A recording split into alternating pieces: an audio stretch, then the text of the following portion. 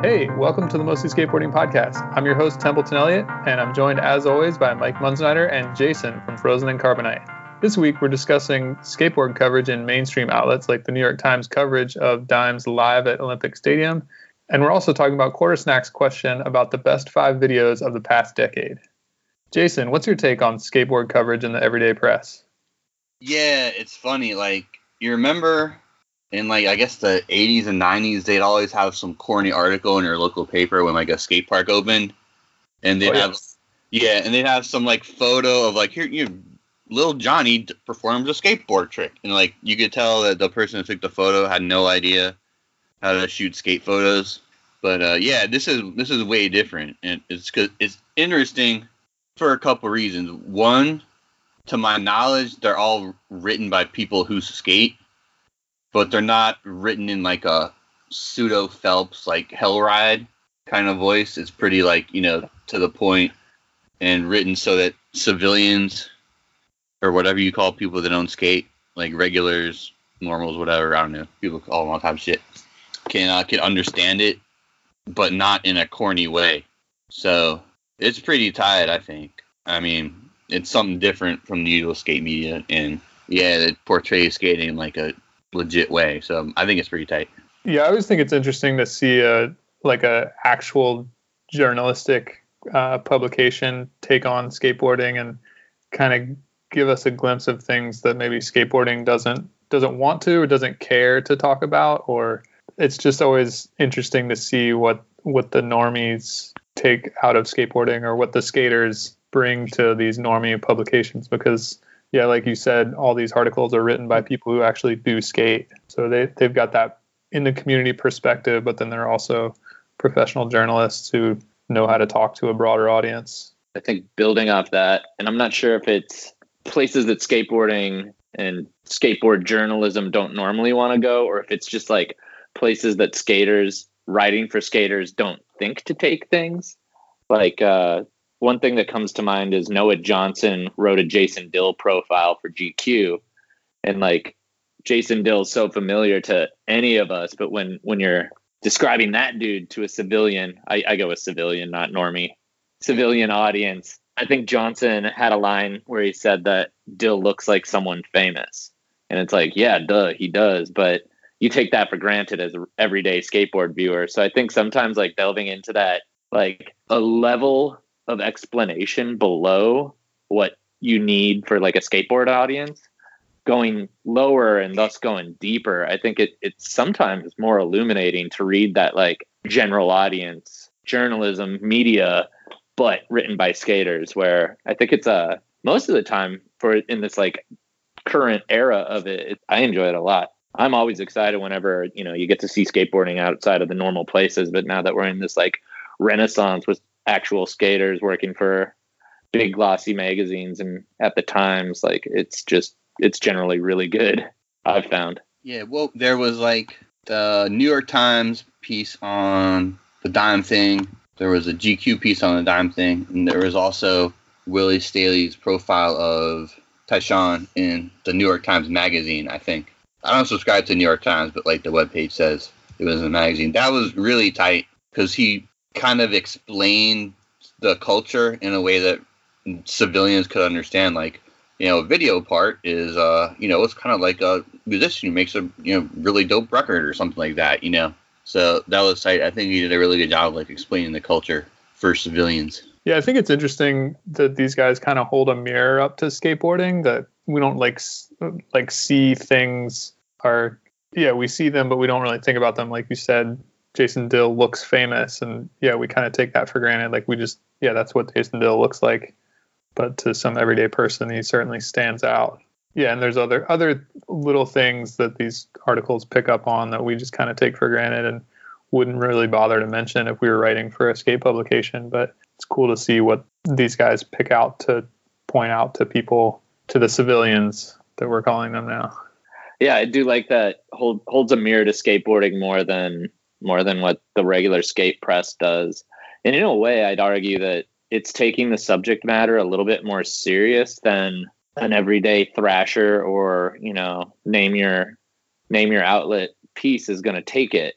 not that Thrasher or your Jenkem are doing a disservice to skateboarding, but I feel like there's more time that goes into these, and it is that like professional, like a hyper professional level of journalism. Like this is, we're talking the New York Times and GQ, so this is like cream of the crop type stuff. And elsewhere, yeah, I think the fact that like Willie Staley, I mean, he definitely reported that piece on TJ over seemed like 9-10 months, and got some access to points that I don't think you normally do in the regular skateboard churn. Got access to Tyshawn at points, where people don't normally get it. And I think it just creates a different product than what we're used to. I'm trying to think of other situations where like, I suppose gardeners do gardening articles, but it still kind of seems like a unique situation. People that do something purely recreational, but then they're professional journalists getting to write in the realm of what they do for fun. I don't know. It seems unique. Yeah, it does seem unique. And I always think that skateboarding is super unique, but then I wonder, like, sometimes when I hear sports coverage on NPR, which is like, not really a sports coverage venue, I think it's kind of a similar thing. Like they're like explaining like, yeah, this basketball player is super athletic and really tall, or, whatever, like obvious shit. But it's like, yeah, I don't know anything about basketball, so I need that shit explained to me. Maybe skateboarding is not that special in that way, even though skateboarding is the most special thing ever. But yeah, I'll just add real quick. One of the basketball podcasts I listened to, a guy pointed out, I think both dudes on the podcast were talking about like the times that they shook Shaquille O'Neal's hands, and he's basically like the largest human out there functioning. And I think one of the guys was like, "Yeah, my hand fucking disappeared," and it was like, okay, that's some insight. That's some insight into how big Shaq is.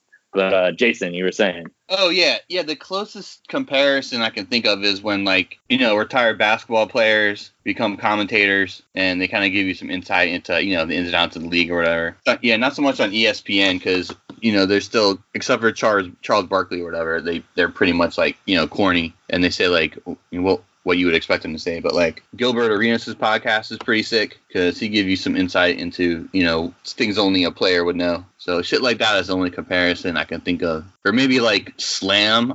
I think like when Slam magazine came out, the people who wrote for it were like hoopers or were super into it. Mm-hmm. So that's the only comparison I can think of. I don't know. Thinking about these professional journalists covering skateboarding, I always wonder what the pitch is like. How obviously these guys know why Dime is important or why Tyshawn is important, but how do they pitch it to their civilian boss? And then, what is the editor's reaction? Like I'd be super interested to know what that is. So like, yeah, Noah, if you're listening, or anybody else, hit me up. Yeah, I don't know. Maybe like newspaper editors are like more hip to it or whatever than they used to be. Like I don't think they're probably not like like J. Jonah Jameson from Spider-Man anymore. You know what I mean? Like some old guy smoking a cigar, wearing suspenders. So probably like as the culture gets older and more advanced, the people like in charge are gonna be more hip to it and shit probably. But like, how do you guys think this shit's gonna like explode next year with the Olympics and shit, or what?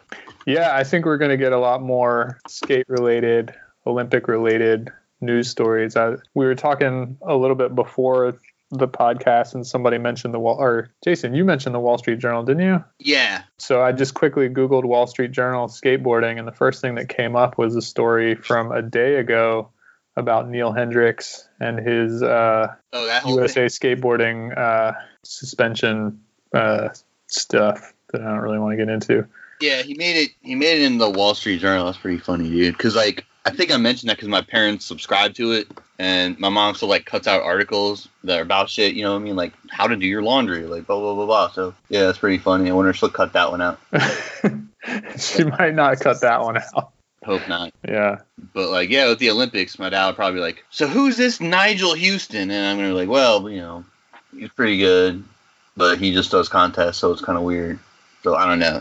That's just going to be weird next summer. Oh, I just wanted to jump in with like the serious coverage, maybe not so much Olympic, but mention the like GX1000 crew with that security guard in SF, where one of them has already had a hung jury in an assault trial. The Times had that story regarding kind of the murkiness of the situation. Unearthed brought to light things that hadn't been seen by the public before. So I think between that and like the USA Skateboarding Hendrix situation, I think that there's a lot of work that can be done that the skateboard press either doesn't want to take up or probably couldn't do the job needed to be done on. Where I think that like that comes in and does a job and does a service for both skaters, non-skaters.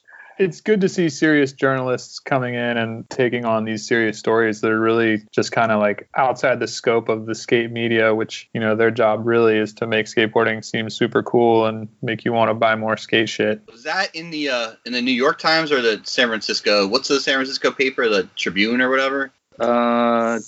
Chronicle, maybe. Chronicle, yeah, that's it. Pretty sure it was the Times. It was skate Twitter homie Connor Doherty was involved in it.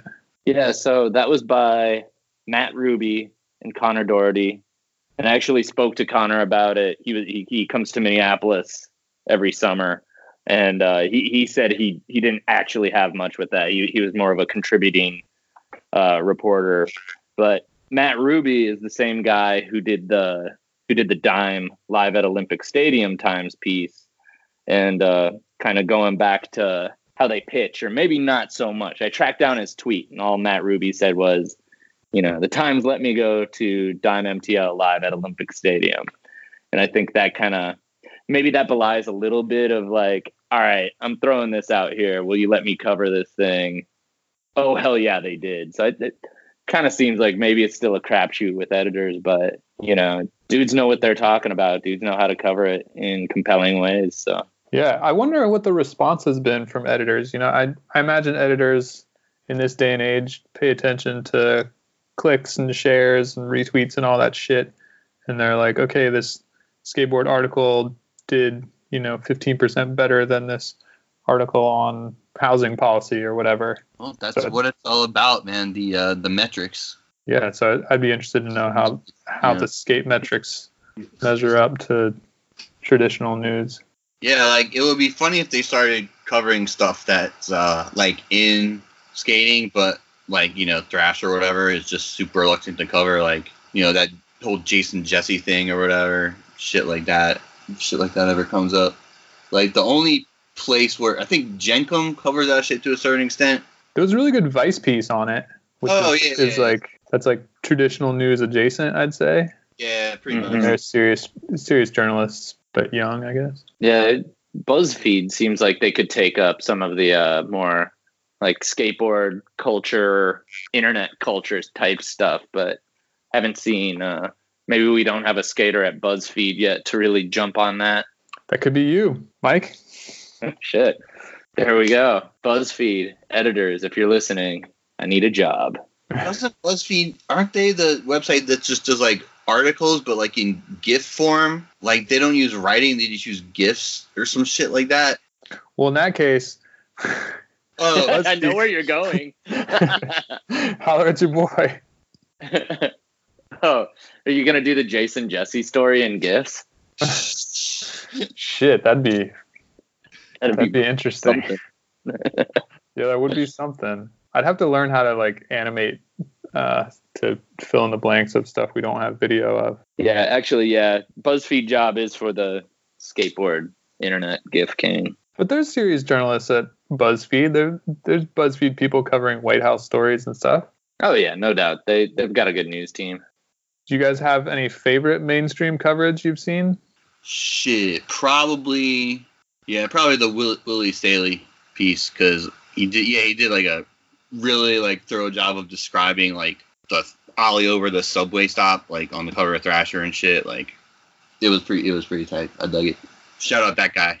I like that he got quotes from TJ's mom, and she said that like the pro skater model as a job is kind of bullshit. That was pretty tight.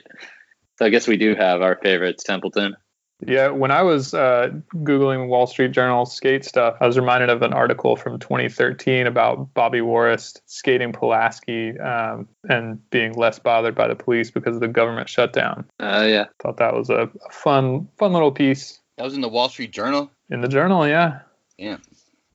Well, that takes us from our favorite mainstream journalism about skateboarding to our favorite full-length skateboard videos in the last decade. Quarter Snacks this week asked readers for help IDing the 5 best full-length videos of the past decade, along with the 5 best parts from 2010 on. The year 2020 is just months away. Taking up the 5 best videos question, Mike, how do you approach this? Well, it's actually pretty difficult because I think as we all kind of realized, like 10 years, especially in skateboard video terms, is a long, long time. And I'd actually hoped that Quarter Snacks was going to have some sort of form or something, but no, they want it wide open, no suggestion. So I actually went to skatevideosite.com. Bless whoever is behind that thing because it is seriously.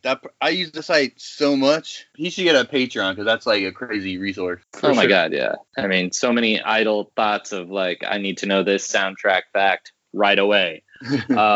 They also have a wonderful feature that allows you to search for videos by the year they were released. I did my best for our show notes here to go through and grab videos from 2010 on. I think it presents like a unique question because even in 2010, like the line between full-length videos, parts, standalone parts that could be considered a video is already blurry because that was the year that like the Gravis Dylan video came out. I mean, I think there was even that P-Rod video where he skates to Kanye. I think that might have even been 2009. So it's already kind of like this flipping and mixing of the genres and what is what. So that's how I tried to approach it. I guess I don't necessarily need to go into my favorite videos or what I think are the best videos. But yeah, what are your guys' thoughts on this, Jason? Well, like, first of all, yeah, I was thinking about this all day at work. And I didn't know about Skate Video Site being searchable by year, so I was like going nuts trying to figure out a strategy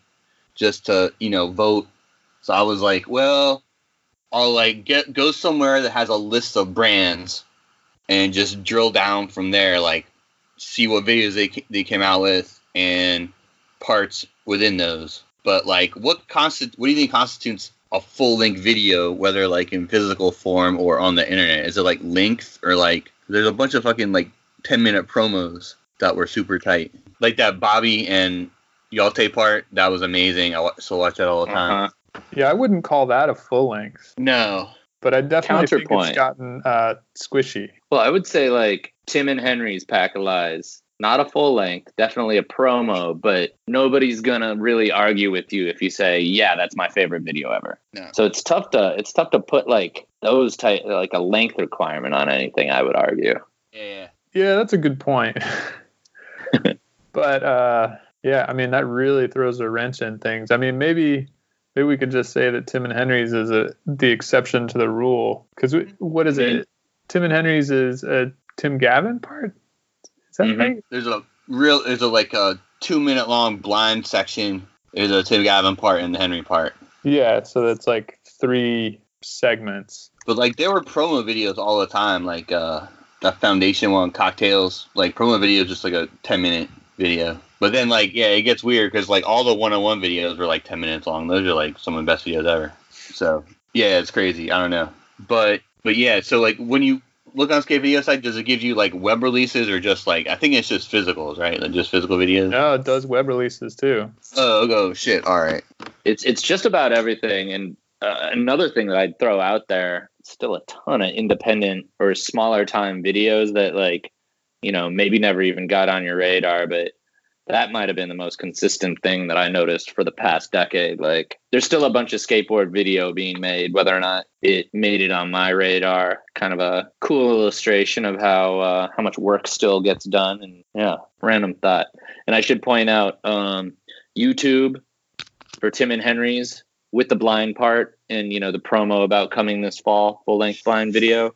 10 minutes and 36 seconds is what it's saying. Yeah, that doesn't feel like a full length to me, but yeah, certainly a complete video. Kind of hard to make the distinction. I mean, we'll have to leave it to Quarter Snacks to really define it, but they've also asked for the best clips or the best video parts. Yeah. So I think they would put Dylan in the second category and not the full length category. Yeah, that part kind of changed the game, but I don't know. I kind of think his part in Cherry was better because he it had all those crazy picnic table lines and shit. Iconic song for sure. I think the Dylan part is more iconic. Yeah, the song in the Gravis part is super iconic too. Fuck. But on to full lengths. See, Mike's got a few marked on our list. Yeah, I mean, I'll throw out a couple titles there that I'm 100% confident in. I would argue the Supreme video, Cherry, pretty much like a decade definer in a lot of ways. Came out in 2014. Yeah, immediately everyone started dressing differently. The next day, there are all those memes saw Cherry once and shit. Yeah, it's definitely driven style since skaters who are kind of on the leading edge were already doing it in the years preceding the video, but I mean there's still plenty of dudes who run looks out of that video and or are following all the kids and now grown-ass men who are in that video. I think that yeah, I mean it's just kind of, we don't really have a name for this decade, but it was definitely it probably the most influential video of the decade, especially too if you start looking at music selection, music supervision, the Strobeck filming style. It's gonna have a long tail of influence. And then if I gotta name check one other video, it's definitely Polar video from last year. We blew it at some point. I think I probably like that video better than Cherry, but in the grand scheme, Cherry's probably going to loom largest over this 2010s decade. I agree with you 100% about Cherry and about the Polar video. That's a full length that I continue to go back to when I have, the time to watch a full length, which isn't very often, but it's what do I want to watch? Oh, I'll watch that Polar video. I mean, it's a half hour that I can, actually put it on the TV and oh, I just watched it. I actually put in a half hour because it just keeps going and it keeps you stoked. Yeah. I'd say that's my favorite video of the decade, but Jason, where are you at on this? Oh, is that the one where he used the song from Hocus Pocus? Yeah. Yeah. Yeah. I mean, I was getting ready for this episode. I was just kind of looking through my physical collection and just tripping out on stuff. The one thing I noticed was there was no, I don't think there was a questionable type of video or something that just push shit forward. You know what I mean? In terms of progression and shit. Maybe we thought the Plan B video was going to do that, but it didn't really. Shit, there's too much content out there now. Probably. Yeah. But one thing I noticed was the people, that stood out the most were those people who's Pontus Alv. He has a crazy body of work, the two Polar videos, Search the Miraculous, one before that, Strange to the Strange or whatever. He has 4 or 5 solid videos over the decade. I think Search the Miraculous came out this decade. I don't know about Strange to the Strange, but anyway. Yeah, and Search the Miraculous came out in 2010. I put it on the list. I noticed Mike had not put it on the list. I have the mea culpa, or something along those lines. I have not heard of that video somehow. Though in 2010 was about my maximum disconnection from skateboarding. I was going to school, not skating, but working at a skate shop. So it was the perfect brew of disassociation with skateboarding, or at least enjoying it. So yeah, that's my big admission for this episode. Yeah, Pontus had a sick run. The Bronze, Pete from Bronze had a sick run. I was just looking through YouTube. He had a trilogy pretty much of Solo Jazz, that was crazy, Trust in 2015, and the one last year, which was pretty sick. Plus Enron, which is kind of a promo. That one is sick too. That whole vibe, was super influential. And also pretty much also Strobeck, you know what I mean? His whole vibe. So if there's one common thread, it's probably the people that stood out the most, were just filmmakers who had their own voice kind of. It's almost a decade of auteurs or something.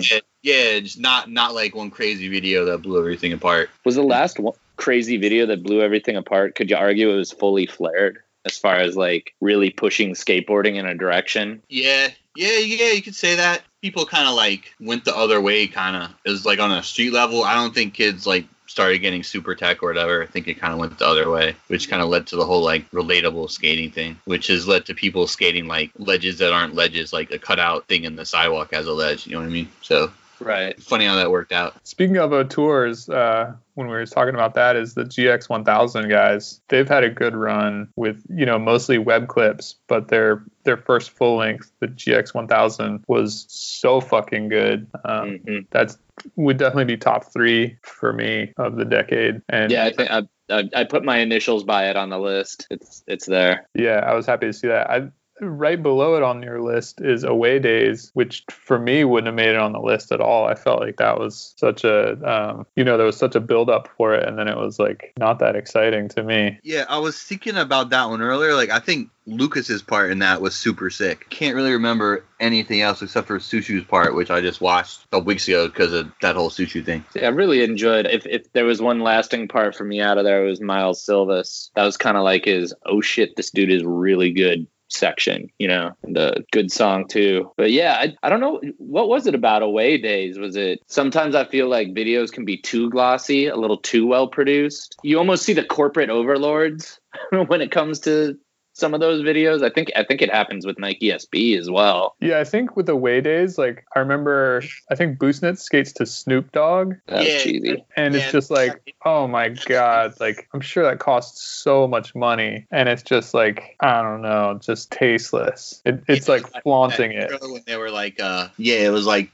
not really like the vibe that people fuck with. You know what I mean? Well, What's so weird is that Adidas put out just bangers of like web clips. I mean, there was that New York clip that ended with Pete Eldridge, like cigarette line at night, probably Midtown or something. And like all that shit was so good. And then it seems that the executive, I don't know. I mean, I have no idea. It seems like the executives need to get their hands involved with like the bigger ones. Yeah, I think somebody at Adidas needed to have a big thing, and they're like, we need to do a full length because that's what big companies do, even though the world was moving away from full lengths, and what they were doing with those tour videos was fucking amazing. I remember I had a job interview at Nike the day that one of their tour videos dropped, or maybe the day after, and the guys at Nike were like, man, we need to be making shit like this. This is cool. And then Adidas just stepped away from that. Did they ask you why you wanted the job? Or any interview questions like, why do you want this job? I mean, I think it was pretty clear why I wanted the job. I want to make you gifts. Yeah. What would you say your biggest weakness is?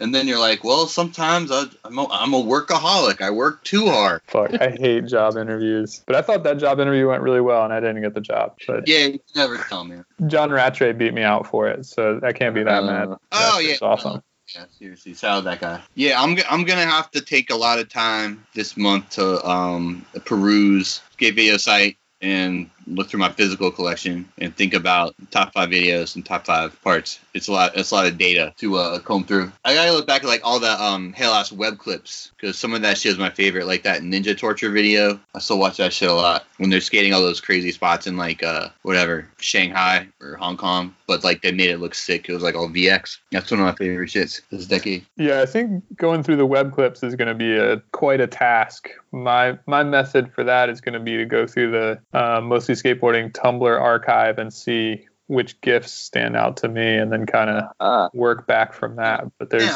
I always forget Tumblr still exists. Still exists. Ever since they got rid of the porn, like, forgot it existed. But yeah, it hadn't been the same over there since they got rid of the dirty stuff. That's a good strategy. Yeah, I'm also gonna drill down through brands, like look at whatever Skate Park at Tampa site or whatever, and maybe the Theory site. Just drill down from brands to like full links to web clips. See what I come up with. I don't know, but the Hellas video is supposed to come out pretty soon, so that might make it on the list. If it comes out before whenever the deadline is, the 29th or whatever, it might make it on the list, because that's like exactly my fucking wheelhouse. Yeah, that's modern day Eurotech. Yeah, it's just like every Eurotech person out. I mean, based on the ad, isn't going to be in that video, so pretty pretty psyched for that. Fuck yeah. So I might out myself as just a really like mainstream skate head, but I do wonder about early decade big videos. Like, are we kind of stuck with a recency bias for some of our choices, or have things not aged well, or has skateboarding like really turned since like 2010, 2012? And I got two videos I want to ask about in particular: the America video Stay Gold and Pretty Sweet. I think I had Pretty Sweet as like maybe a top 5, maybe a 6, maybe a 7, but like and I think I kind of know the answer based on all our tastes, but like, where did those videos fit in? Yeah, I thought Pretty Sweet was sick. Like, it has one of like Mark Johnson's best parts. I think that part was really well put together. Mm-hmm. But I actually thought Sean Malto's part was pretty good based on like the song and shit. But yeah, based on like the slapboard reaction, yeah, I don't think that really hit. Like, as far as like, what I'm trying to say is, yeah, there probably is a lot of recency. What do you say? Recency bias? Yep. Yeah. There's probably a lot of that going on. Yeah, I think there's recency bias, but I also think that, you know, in the cases of Stay Gold and Pretty Sweet, where they fall in the canon for those brands is not at the top. Yeah. Mm-hmm. You know, like, you're probably going to put This Is Skateboarding on the top of America's list, and maybe Mouse for Girl Chocolate at the top. So I think that we look at those videos, you know, the shadow of earlier years looms large over those. So when we see Pretty Sweet, we think about, you know, Yeah Right and Mouse and everything that came before it. Whereas, you know, Cherry or GX1000, those don't have as much baggage, so they can true. stand on their own. Yeah, and they're probably better indicative of like where skateboarding is and was going when they came out, both Cherry and the GX video. Whereas like, yeah, I mean, it's always tough to be in those buffer years. If we're looking at decades as like coherent units, it actually lines up pretty well in this case of skate videos, but they're probably just not the best exemplars of this decade of skateboarding either. So well appreciated those answers. Yeah, I think those early years are kind of transitional because I don't see any favorites until later in the later half of the decade is where I get excited about videos. Except for the Skate Mafia video and the one after that where it was like a team up with like a Marvel team up with Sweet, which morphed into Sour. Those two videos were pretty sick. Yeah, I would say one thing that did me no favors in trying to like get a quick run through year by year was the tendency of skate video makers to just like make, you know, what's a good example? Oh, like no offense, man, but Sabotage 1, 2, 3, 4, 5. Like, I'm not sophisticated enough to keep track of all these videos just based on numbers. And that seemed to really come in vogue. I mean, even Nike was doing that. SB Chronicles Volume 1 through 3, etc. Yeah, really. Like, I think I have SB Chronicles on iTunes or something. I should go back and watch that. Yeah, I got those lurking out there. But Sabotage. Yeah, that was the other auteur that I was thinking of. Oh yeah. Pan Bianco. Like, those videos were crazy. Especially 3, 4, and 5. I don't think I probably watched 1 and 2 a couple of times. Like, I think they're the extras on there somewhere. But yeah, like I was saying, like main people that made impact, I think, were those like filmmakers, videographers that like had a distinct voice and just like came out with a ton of shit. Speaking of filmmakers with a voice, one that didn't make it onto Mike's list, but definitely would have been on mine is Colin Reed, who made Tinju, God of Mischief, and Spirit Quest. Yeah, I put that. Those videos are so fucking incredible. I definitely think, you know, Quarter Snacks criteria is what videos would you basically put in a time capsule? And I think that Spirit Quest or Tinju, probably Tinju, would fucking blow future skaters' minds, I think. Yeah, Spirit Quest was sick too with like, you had the VX kickflip. Mm-hmm. Yeah. And, like people like morphing into animals and shit. Like, that shit was pretty cool. Yeah, shout out Colin. I think maybe talking more absence is not from my list necessarily, but I guess it would be from my list. Like the absence of a Zero video that was really, really important, I guess is the easiest way to say. Like it was interesting looking at, again, 10 years of skateboarding in essence, and noticing that like a lot of brands that, have made really influential videos. And I think maybe it is more of that kind of like, where do these stand in the hierarchy in their brand canons? Like there's no real Zero videos that stood out, no Toy Machine videos that stood out. There's a lot of brands that aren't really represented in this past decade as far as anything that I think is really like going to be buried under my house in that time capsule. Yeah, I think that really speaks to the churn and the change in tastes over the years. A company that was hot 10 years ago isn't going to be hot now. And, we're always looking for the new shit. Like, is Bronze going to be on the next decade's list, or is Trust too hard to top? I hope so, because I think that guy's work, but who knows? Who knows what the future holds? Not me. I got to say, the future of the podcast next week, we'll probably talk about clips from the past decade. That's parts, man. Damn. Clips meaning like your average like Thrasher solo part or whatever. Yeah, your like 3 to 8 minute whatever tour video, promo video part, that kind of thing. I think it included just parts generally. Let me look at this. I have best individual skate video parts. So okay, all right. So this is pretty wide open, guys. We're gonna need to get the interns on this double time. I think this is a lot deeper than just the videos list. Yeah, that's going to take some time. So it's good that we're talking about it now so we can get ready and our listeners can get ready too. Maybe you can write in with some suggestions of your favorites. Yeah, or hit us up on Twitter or whatever. For sure. Well, until then, Mike, what are you stoked on? That's a good question. What am I stoked on? You know what? I am stoked on... I think I have a silly tendency as a skateboarder who's been in a lot of pain for a long time with just like nagging injuries, like, I don't know, wrist that you think is sprained that might be broken, or in this case, what I'm actually going to talk about is like the ball of my foot has hurt for, 6 or 7 months, and you just kind of deal with it and it hurts, but you don't think about it all that much. I just figured out that I could stretch my calves, because your calf muscle is connected to your like the tendons that run the bottom of your foot. And so I'd get super bad ball of the foot pain from skating and even wearing like the wrong shoes. But I have spent the last 24 or so hours stretching my calves, and it has brought relief to my to the bottom of my feet. So that's what I'm stoked on this week. That's your Achilles.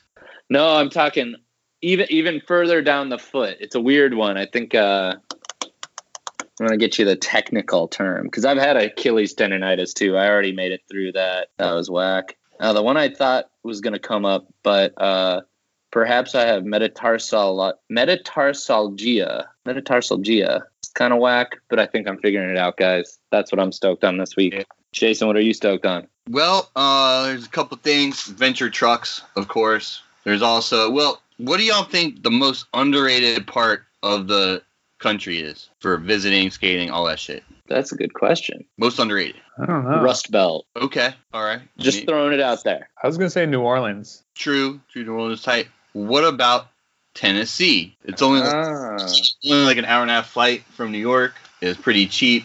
There's like hiking and outdoor shit if you're into that shit. There's skating. I don't know about the status of legislative, but there's some pretty sick spots.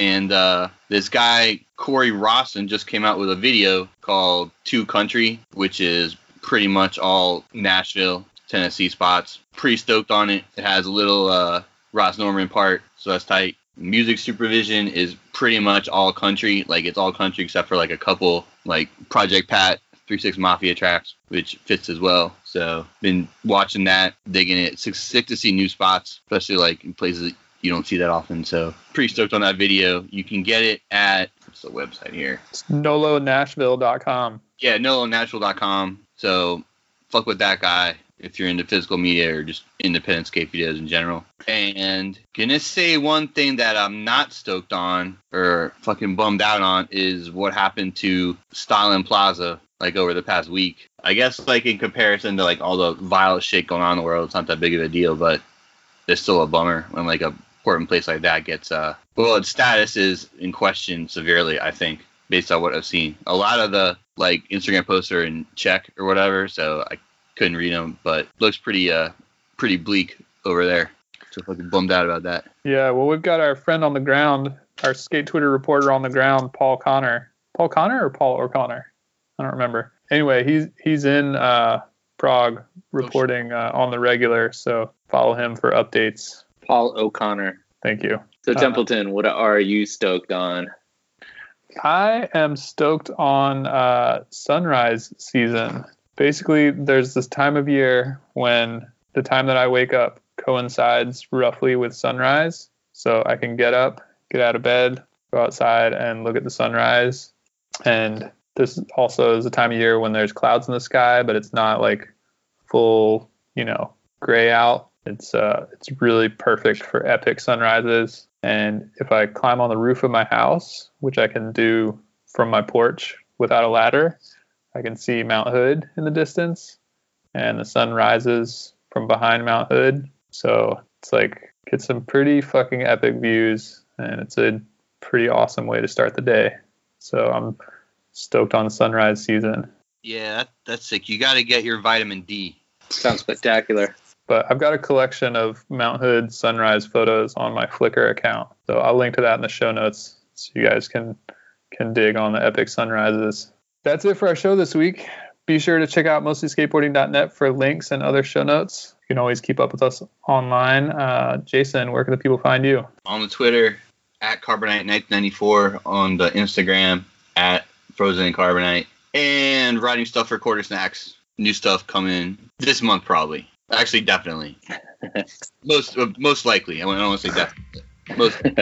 Nice. Mike, where can the people find you? I'm on both Instagram and Twitter at mmunzenrider. That's me. Templeton, where are you? I'm on Twitter at mostlyskate and on Instagram at mostlyskateboarding. See you guys next week. See ya.